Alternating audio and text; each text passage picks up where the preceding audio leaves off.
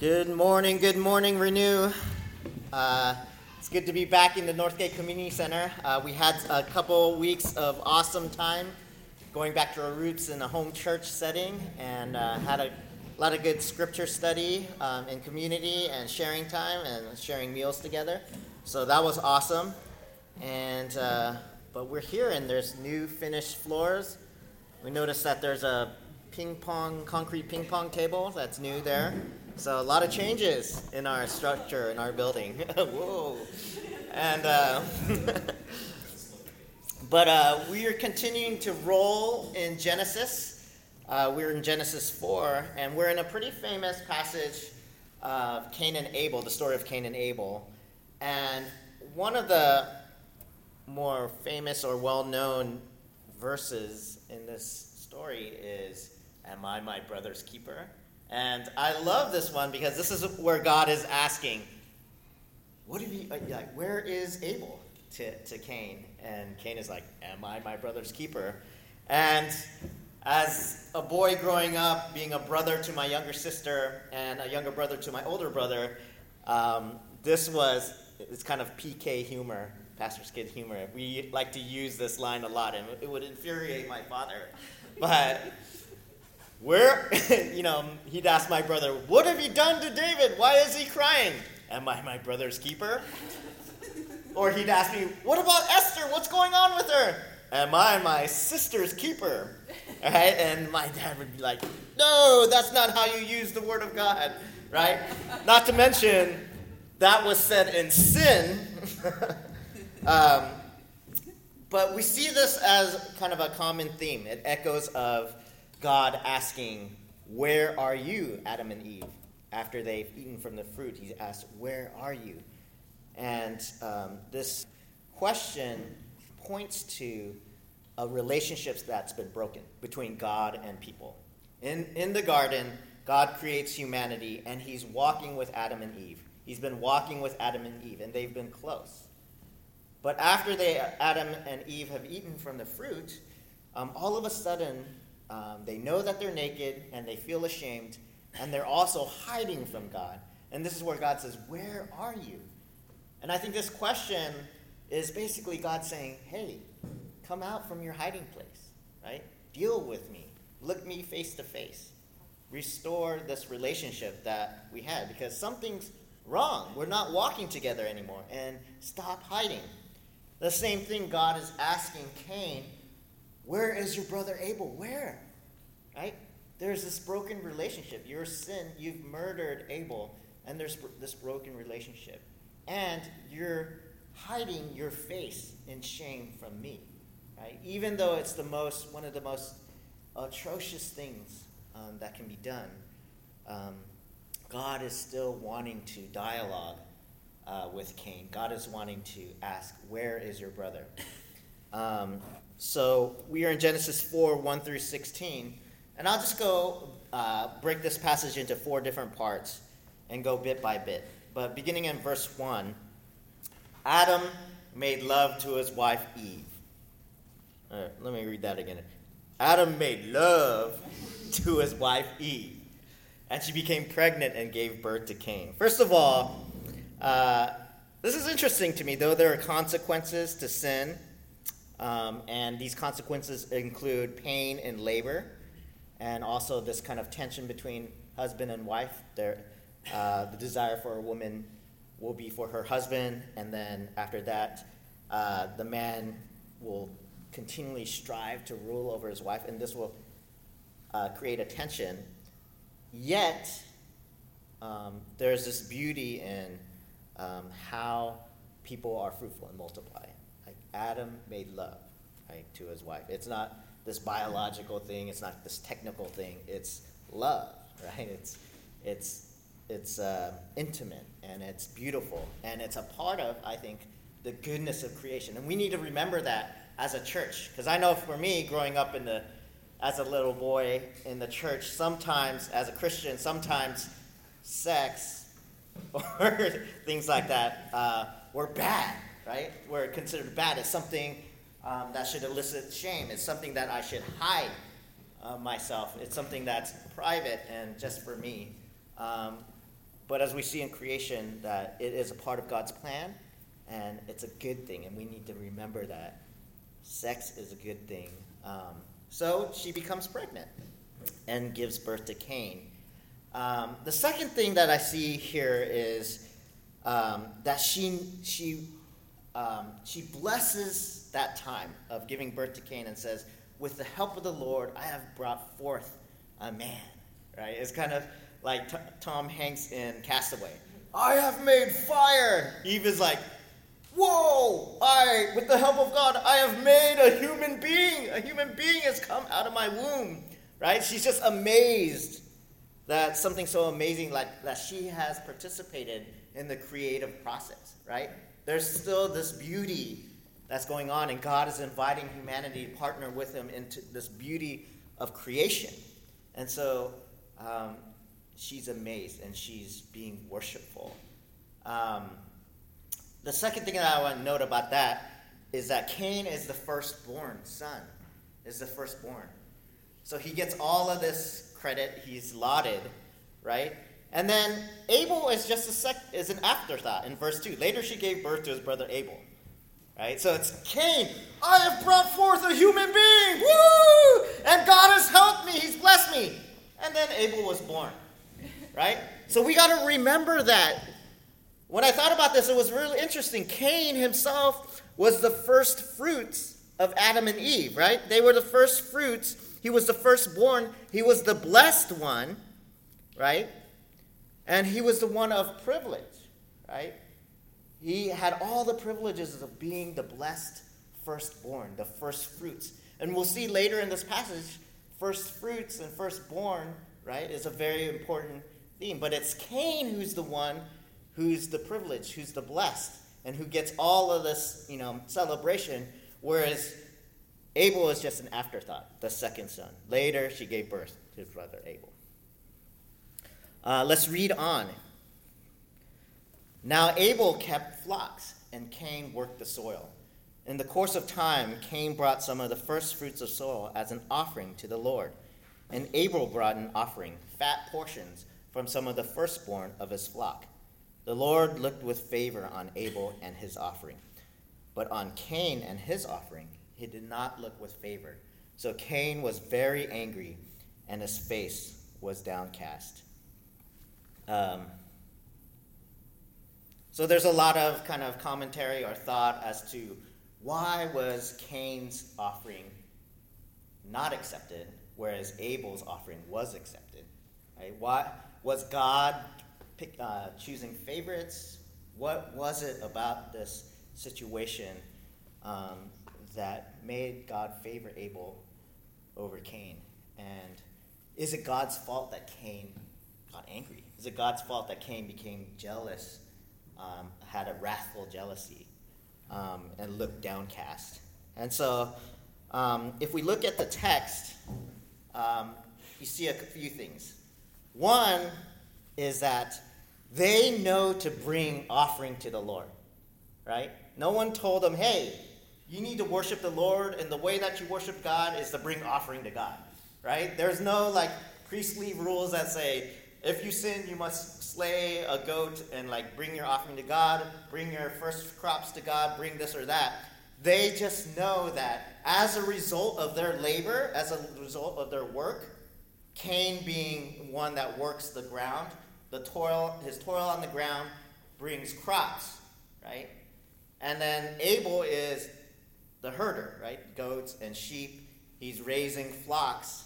And the toil of his work is the first fruits of sheep and goat. And so they both think to bring an offering to God. And this, many say, is it's an act of worship, right? We see here Cain and Abel worshiping. Just as we come, we bring our money, we bring our time, we bring our resources, we bring our gifts and talents to God. That's our offering. That's our spiritual act of worship when we give of ourselves.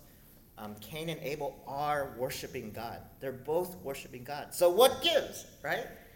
Does God just like meat better? God is a carnivore, so he likes meat better than vegetables. Well, I can get that kind of. what's going on? Or is it kind of that, if you look in verse 4, Abel also brought an offering. He brought the fat portions of some of the firstborn of his flock. Firstborn. So is it that detail of Abel bringing not just any old sheep, but the fattest portions, the best portions of meat of the firstborn, right? Is that the detail? We don't see anything like that about Cain. So because it's included for Abel, maybe Cain didn't bring the best fruits of his crop or the fat portions of his crop. I don't know. We don't know what kind of...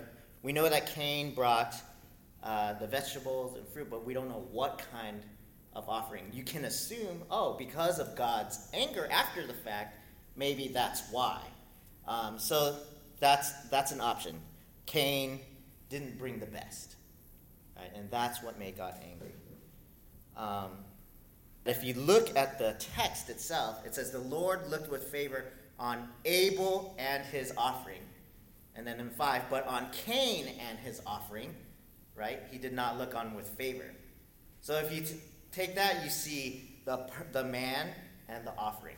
Both have parallel structures of the man and the offering. So it doesn't say God looked on favor at Abel's offering, at the offering itself, but not on Cain's offering. It's the man and his offering. Does that make sense?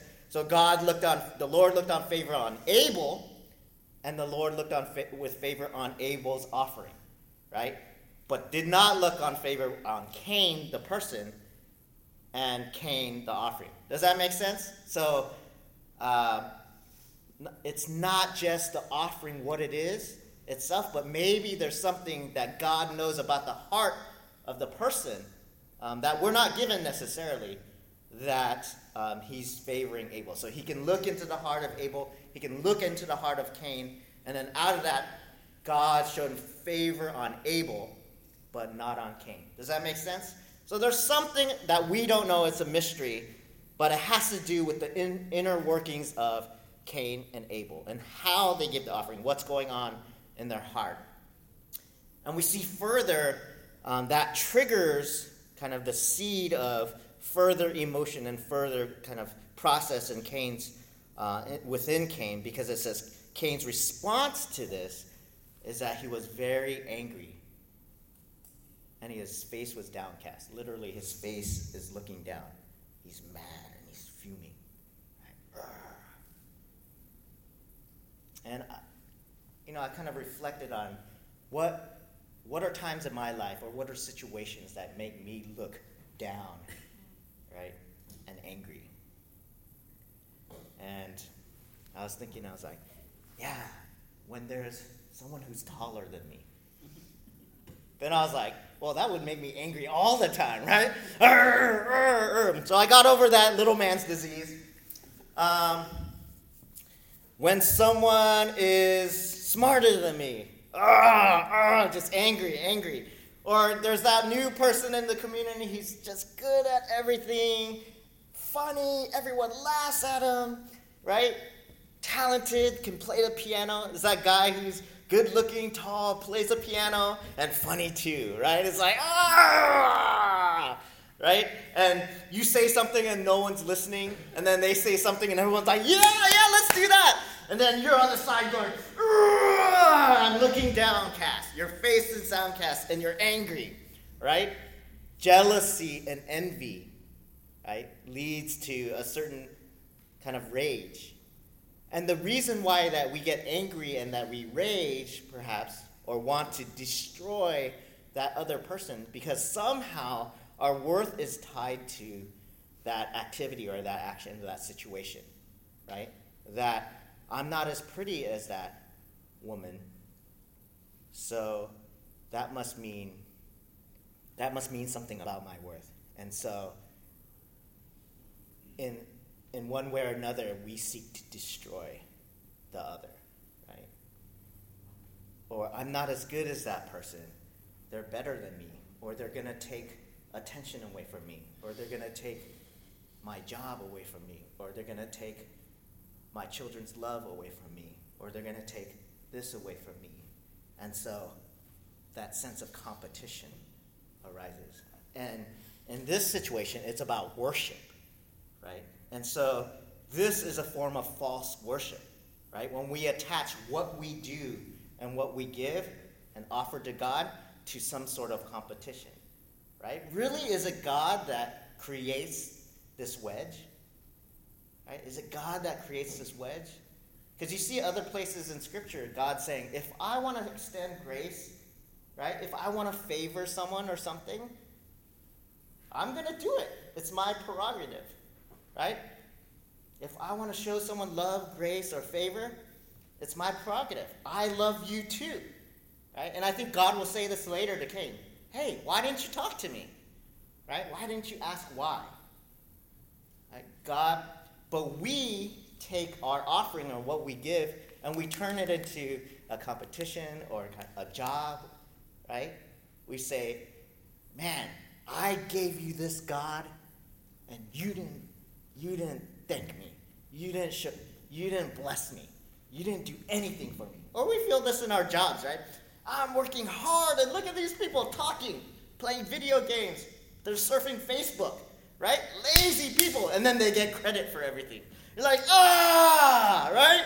I'm so good. And you're like, to your bosses, you're like, you don't give me a raise. You're ingrateful. And then you give all this loud person all the credit, right? And you get so mad. And I think that's attaching a sort of legalism to the things that we do, the things that we offer, right? Whether it's love or service or worship, right? Every so often, I will do the dishes in the morning and clean the house, right? To show that Janice, her love language is service, that I love her. And I'll do it. And it should just be done out of love, right? Without any kind of return, anything of her saying back to me.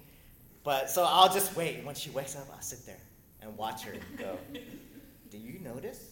Right? To see if she sees and notice. And if she doesn't, I'm like, right?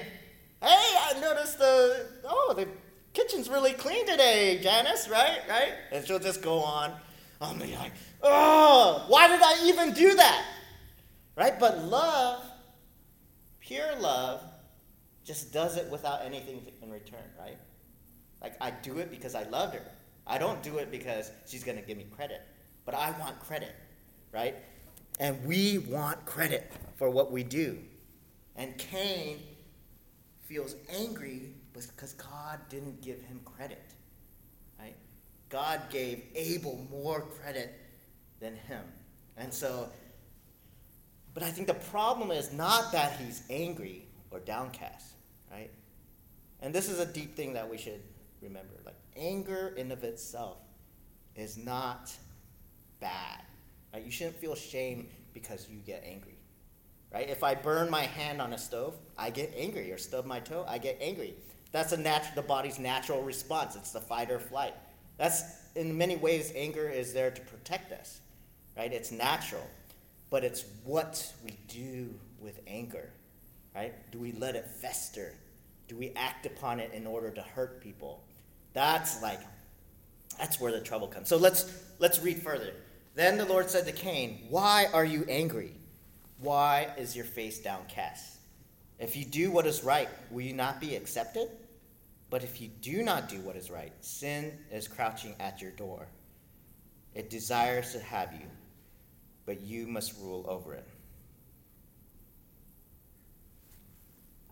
Why are you angry? Why is your face downcast? If you do what is right, will you not accept it? But if you do not do what is right, sin is crouching at your door. It desires to have you, but you must rule over it. Right? So that's what God is basically saying is, sin is at your door, Cain. Right? This is the crucial moment. I'm here, and I want to deal with you. Before you go and do something crazy, right, and act upon that anger, act upon what's festering inside you, come on, have a reality check. You can ask me what's going on. Talk to me. Because if you open that door, man, right? Something evil is outside of that door, and it's going to overwhelm you, right? Don't open the door. And all of us understand that in our lives, right? Any of us who have been overwhelmed by sin, like just a weakness that we have, we know what that door is, right? For me, it is, growing up, my father had a lot of rage, right? And it's sins of the father, basically. I've gone through a lot of counseling for anger, went through a lot of dating relationships that were messed up because of it. And through God's grace, right, he's healed me. He's given me tools to deal with it. But I know that door, right? I know that something is out there always lurking. And if I open the door, it's going to overtake me. And we know that. And we think we can I'll just open it a little bit and shut it real quick, right? Whatever it is, you guys know it. I'm not going to put it in your mouth. I'm just going to open it a little bit and just flirt with that because it kind of feels good, right? Yeah, that thing. And then and I'll shut it. That's not what God's saying. You open that thing and you will be overwhelmed, right?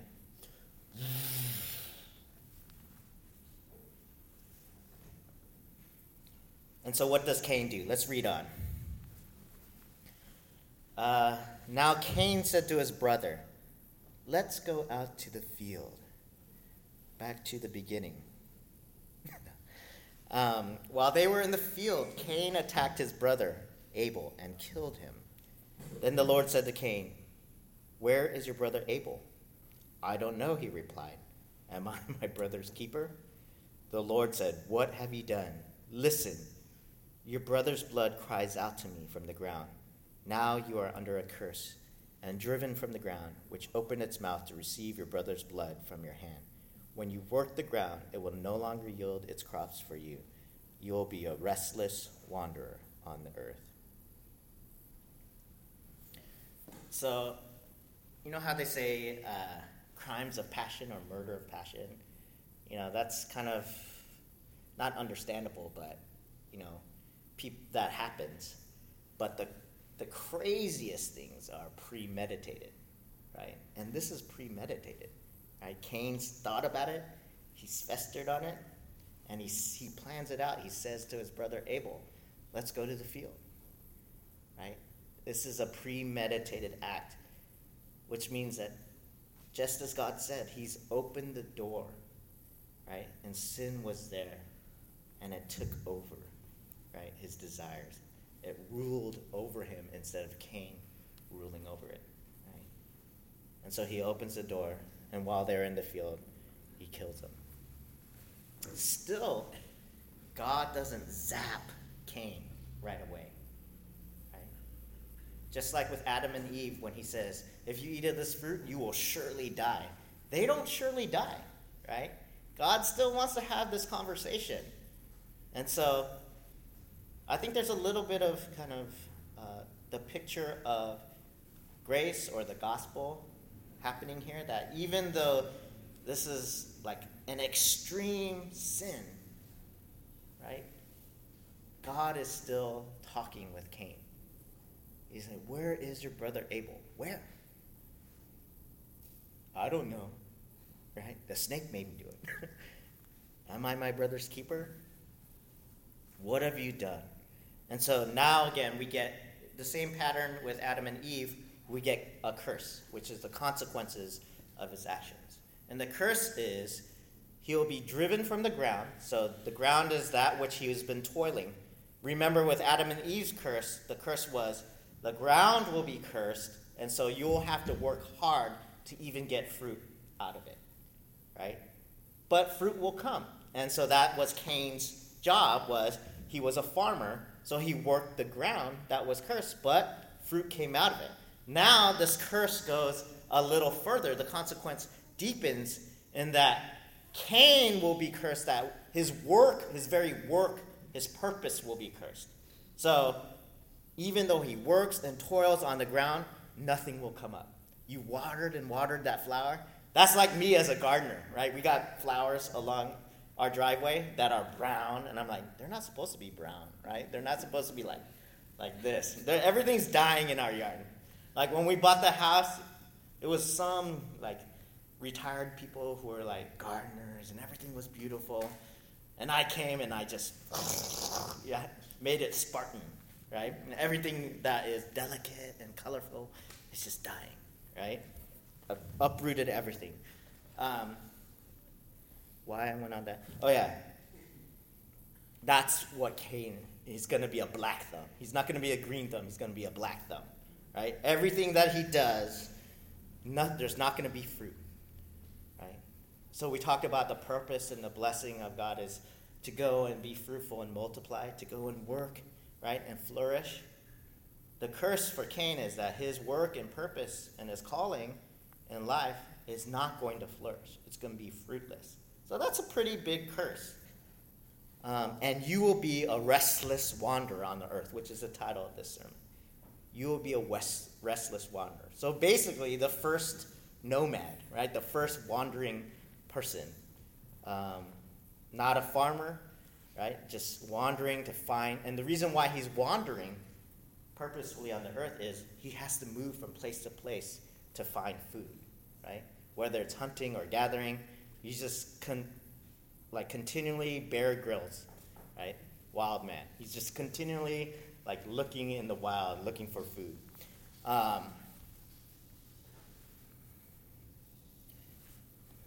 God's mandate and purpose for humanity is that they would be fruitful and multiply. But now Cain's curse completely restricts him from carrying out purposeful work.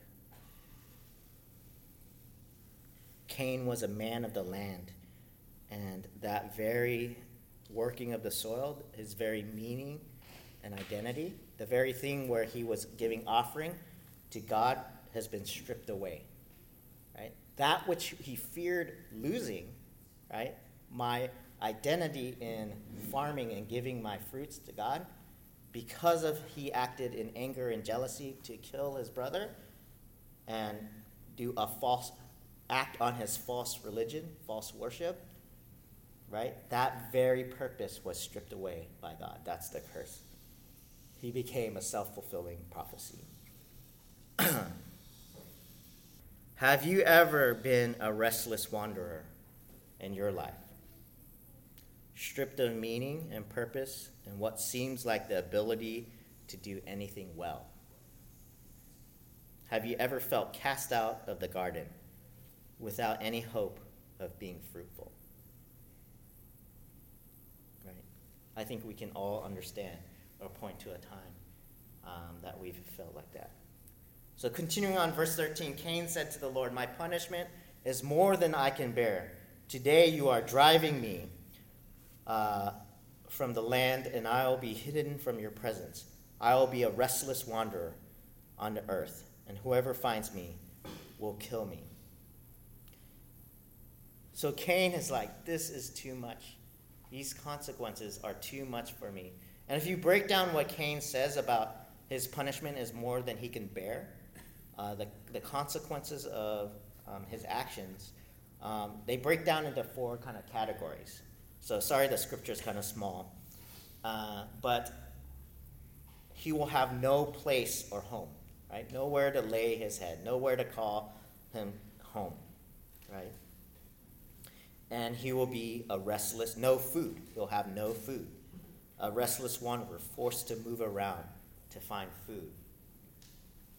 Also, what Cain is complaining about is no fellowship with God. I will no longer be with you. I will no longer have fellowship with you. And then the final thing. So no place, no food, no fellowship. And then finally, no security. Right? Wherever I go, people will try to kill me. Right? And those are all parts of us, right? Parts of what make us whole, or parts of what we desire to have for our lives, right? We want home. We want food to eat. We want fellowship or connection with God. And we want security, safety. And these are things that Cain is saying, this punishment is too much. I don't have a home. I don't have food. I'm wandering. I don't have fellowship with you. And people are going to be out to kill me. I don't feel safe. Just take my life now. But look at God's response, right? Because in so much as God puts a curse and consequence on Cain because of his sin and his actions, he also puts a mark on Cain, right? And I want to take this place to interject. There are Christian traditions or churches or people who take this passage and say, right, the mark of Cain, right? That's the cursed people. And that's totally off, right? It's totally off because actually the mark on Cain is a good thing, right? First of all, it's not a bad thing. It's not a part of the curse. It's God's grace in the midst of the curse. Does that make sense? Just as God made leather clothing for Adam and Eve to clothe them, right? A grace in the midst of the curse. God hears Cain's prayer, right? This is too much for me, and puts a mark on him. It's a grace in the midst of the curse. Does that make sense? So, and what is the grace? The grace is, I'll put this mark on Cain so that everyone will know. Instead of, if you kill Cain, you will suffer vengeance 7 times over. Right? God's got Cain's back. Right? No one is going to kill you. So the Lord put a mark on Cain so that no one who found him would kill him. So Cain went out from the Lord's presence and lived in the land of Nod, east of Eden. So he's in a totally different land in the east of Eden. And before we say, I'm not a Cain, I think Cain is the person that we need to step into the shoes of. This is about us, because all of us are living in east of Eden, right? We are all outside of Eden. None of us, are you living in Eden? Are you living in Eden? Are you living in Eden? All of us are not in the perfection of Eden, right? We're not walking with the Lord, right? Talking face to face. Everything's good and perfect. We're living in shame. We struggle. We open the door to sin, right? Our faces are downcast. We do crazy things to other people, right? We are all east of Eden. And the gospel, the good news, is that there's fellowship and mercy and grace for us even outside of Eden. That's the gospel, right? And essentially, that is the story of Scripture, right? If we were to sum up all of Scripture, because this is a story, right? This is a story, and there's foreshadowing, right? Adam and Eve, they rebel, sin enters the world. Then you have Cain and Abel. You have the first murder in history, recorded murder, right? And things, when you can keep reading, right, things just get really whack, really fast, really bad, really evil. All the way to the point where God sends a flood and like, man, is there anyone righteous in this world, right?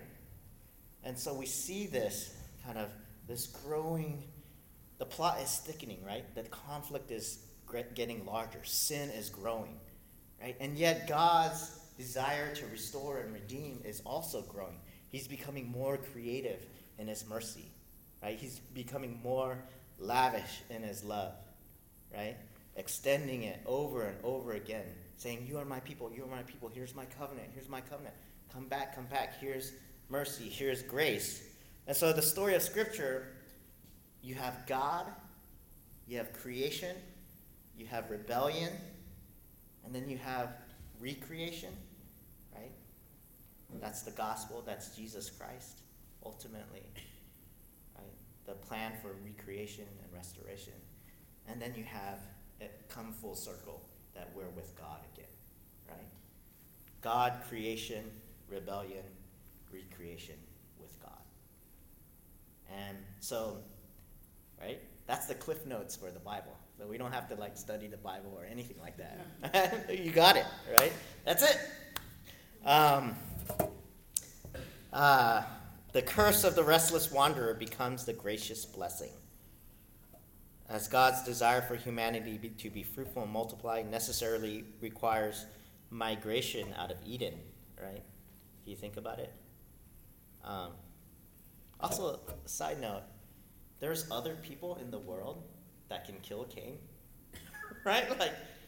From the way we read it, it's Cain and Abel are the first two children of Adam and Eve, and yet Cain's there's other people who are going to kill me. Either there's Adam and Eve really got busy, right, and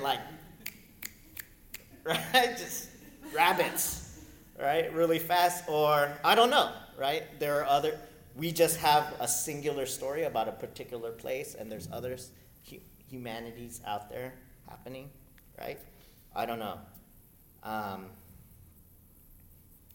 But if God's desire is for humanity to be fruitful and multiply, this necessarily requires migration beyond Eden, right? That's my logical brain working. And though we see that Cain will no longer farm the land, we see later that he has lots of descendants, right? He has children. They do evil stuff, some of them, but he has children. He has whole cities, right, from his descendants. So there's prosperity. There's flourishing that happens. So even in our heinousness, God still wants to preserve.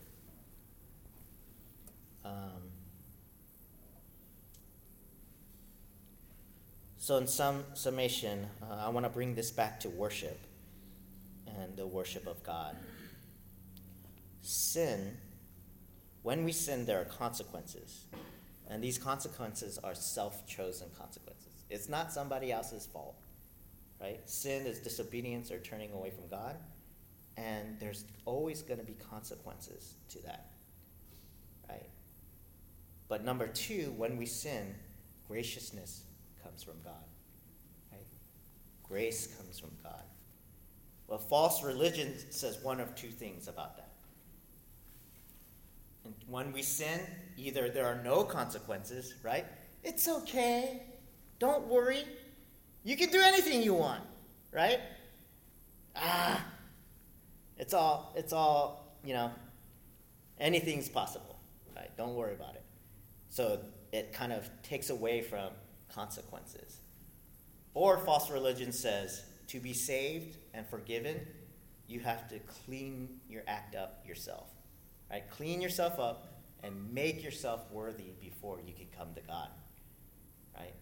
So those are two things that false religion says, and they're both off. Right? It's either this, there's no sin, or you need to save yourself. Clean your act up. But true worship, or true kind of relationship with God, is when we sin, there are consequences. And these consequences are self-chosen consequences.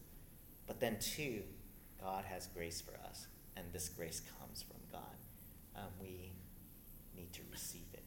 And he's calling us to receive it. Let's pray. God, thank you so much for your word. Thank you for your message of grace to us. Thank you so much that you even attempt and try and continue to want to restore and redeem us and restore relationship with yourself, restore the broken pieces in our lives. And we're so grateful for that. We don't deserve that. Help us to have an honest perception of our own actions and their consequences, to accept the gravity of sin, and to be strong in the midst of temptation, to not open that door and allow ourselves to be overwhelmed by sin, but instead to turn to you for strength and protection. And when we do sin, I pray that your grace will continue to cover us, and that we'll have the humility as individuals and corporately as a body to go on our hands and knees to ask that you will come to us again and restore us. In your name, amen.